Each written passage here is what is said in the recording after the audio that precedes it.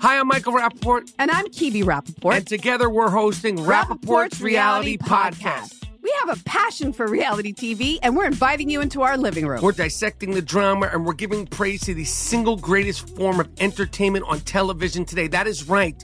Reality TV is the greatest form of entertainment on television today. Listen to Rappaport's Reality with me, Kibi Rappaport. And me, Michael Rappaport, on the iHeartRadio app, Apple Podcast, or wherever you get your podcast.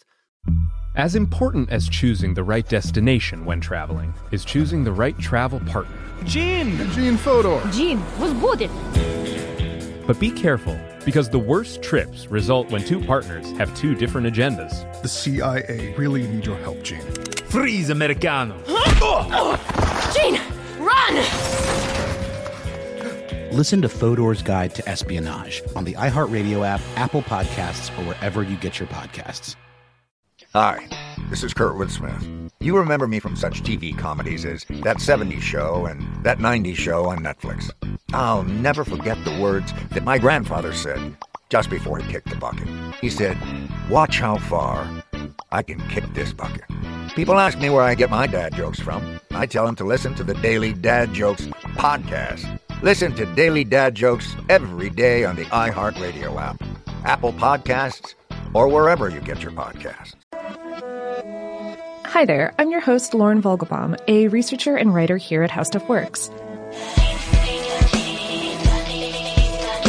Every week, I'm bringing you 3 stories from our team about the weird and wondrous developments we've seen in science, technology, and culture.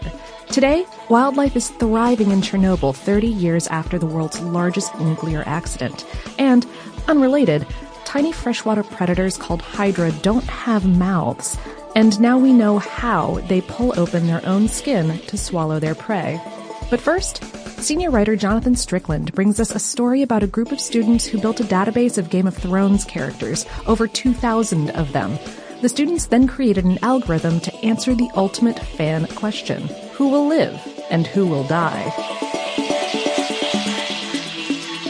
That was the question a computer science class at the Technical University of Munich had on their minds. So, they wrote a computer program to answer it. Yes, a computer algorithm is making predictions about who will be the next character to get stabbed, burned, shot, crushed, poisoned, eaten, or otherwise eliminated. The class mined the book series for as much data about characters as possible, relying heavily on a Game of Thrones themed wiki. They identified 2,028 characters and recorded data such as gender, age, social standing, the house they belong to, their relationship status, and more. In the process, the team made some observations. For example, men outnumber women in the series by a factor of 2 to 1. Male characters are also more likely to be members of the nobility and to meet a violent end. The prime age for getting your life cut short is between 21 and 40. If you make it to 70, congratulations, you're probably just going to die of old age. Social status is a wash.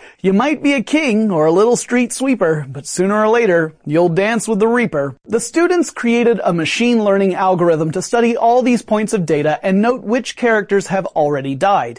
The algorithm then relied on this information to make predictions about future deaths. And that brings us to the moment you've all been waiting for. Who is living on borrowed time? According to the algorithm, the character most likely to depart next is Tommen Baratheon at 97%. Bummer.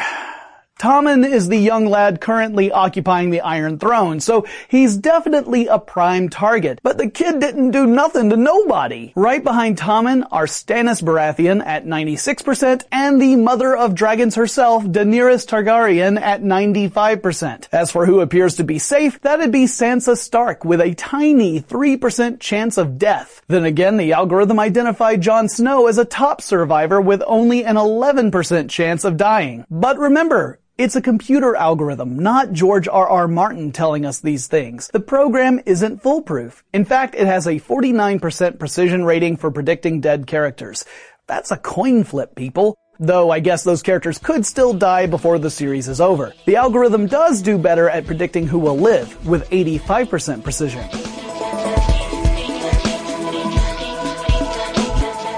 Now, senior writer Robert Lamb explores a study into the fascinating feeding mechanism of Hydra, the predator without a mouth. The Hydra genus gets its name from the mythological monster, that multi-headed serpent with the frustrating power to grow back multiple heads for each one you lop off. And indeed, the real-life Hydra boasts fascinating regenerative powers as well, including the gremlins-like ability to reproduce via asexual budding. And then there's that whole wound mouth. After incapacitating its prey with tentacled poison barbs, the creature tears a page from the John Carpenter playbook and rips its body open into a hungry, gaping maw, sometimes wider than the creature's actual body. Like some fever dream horror glimpsed in a Flemish hell painting, the Hydra gobbles up its prey and the wound mouth heals itself over the doomed victim, reverting to a continuous sheet of tissue. Now, the basic process here and the chemical triggers involved are not new to science, but nobody ever figured out how the wound mouth worked until now. In a study published this month in the Biophysical Journal, researchers from the University of California stared deep into the feeding hole of Hydra vulgaris. They engineered transgenic hydras with fluorescent proteins in their endodermal and ectodermal cell layers. This created glowing skin layers to illuminate the mouth opening mechanics. As it turns out, the cells don't move around. They actually change their shape in order to birth these wondrous mouths. Cell nuclei even appear to deform in the process. Radially oriented fibers in the tissue contract to stretch the cells apart, similar to the muscular behavior in the iris of the human eye. More revelations await the researchers as future studies reveal the precise inner workings of the entire mouthing process of the Hydra, as well as perhaps the evolutionary reason for such a unique feeding mechanism.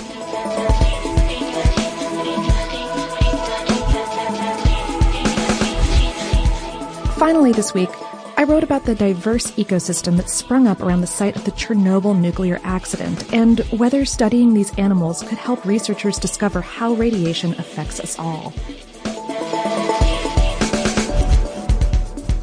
In April of 1986, an explosion at the Chernobyl nuclear power plant resulted in the worst nuclear accident in history. The resulting fire lasted 10 days and released an untold amount of radioactive materials into the atmosphere to gradually fall out over the surrounding countryside. An area stretching about 1,000 square miles around the disaster site is still designated the Chernobyl Exclusion Zone, unfit for human habitation. But research over the years has shown that in our absence, wildlife is thriving. A study from 2015 found substantial animal tracks, and as of April 2016, a University of Georgia team has documented 14 species of mammals using remote station cameras, mostly wolves and raccoon dogs, aka tanuki. The cameras were set up for a week each at 94 sites and baited with a fatty acid scent to attract animals, particularly carnivores. The team was focused on the top of the food chain because these critters receive the most radiation exposure, directly from the air, soil, and water, as all animals would, but also from the contamination accumulated in their prey. The international science community is still trying to figure out how much damage all the radiation from Chernobyl has caused, and is still causing. And okay, radiation is all around us, all of us. Light, heat, radio waves, and microwaves are non-ionizing radiation. They carry enough energy to excite atoms, but not to break them apart. But X-rays, gamma rays, and emissions from radioactive materials are ionizing radiation. They can bust electrons right out of their atoms. On a cellular level, that's what scientists refer to as bad. Ionizing radiation can break apart the genes that tell your cells and systems how to function, causing all kinds of health problems. But there's no consensus on how much damage different levels of exposure can cause in the long run. There just isn't enough data for us to draw from. All we can do is watch the populations affected, human and wildlife alike, and wait. The team from UGA says that higher levels of contamination didn't suppress wildlife populations. Rather, the animals they observed went wherever food and water could be found regardless. They're hoping that further studies will measure the animals' health and survival rates. And that's all for this week. Thanks so much for tuning in. Subscribe now for more of the latest and strangest science news, and send us your ideas for new stories, plus any feedback or, hey, reading recommendations that you might have. Shoot us an email at nowpodcast@howstuffworks.com.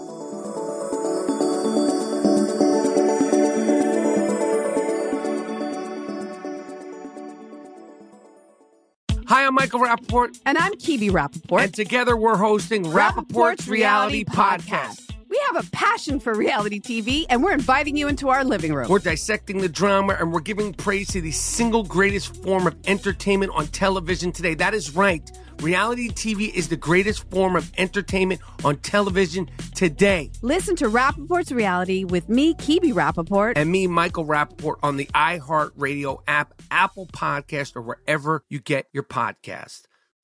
As important as choosing the right destination when traveling is choosing the right travel partner. Eugene Fodor. Gene was good. But be careful, because the worst trips result when two partners have two different agendas. The CIA really need your help, Gene. Freeze, Americano.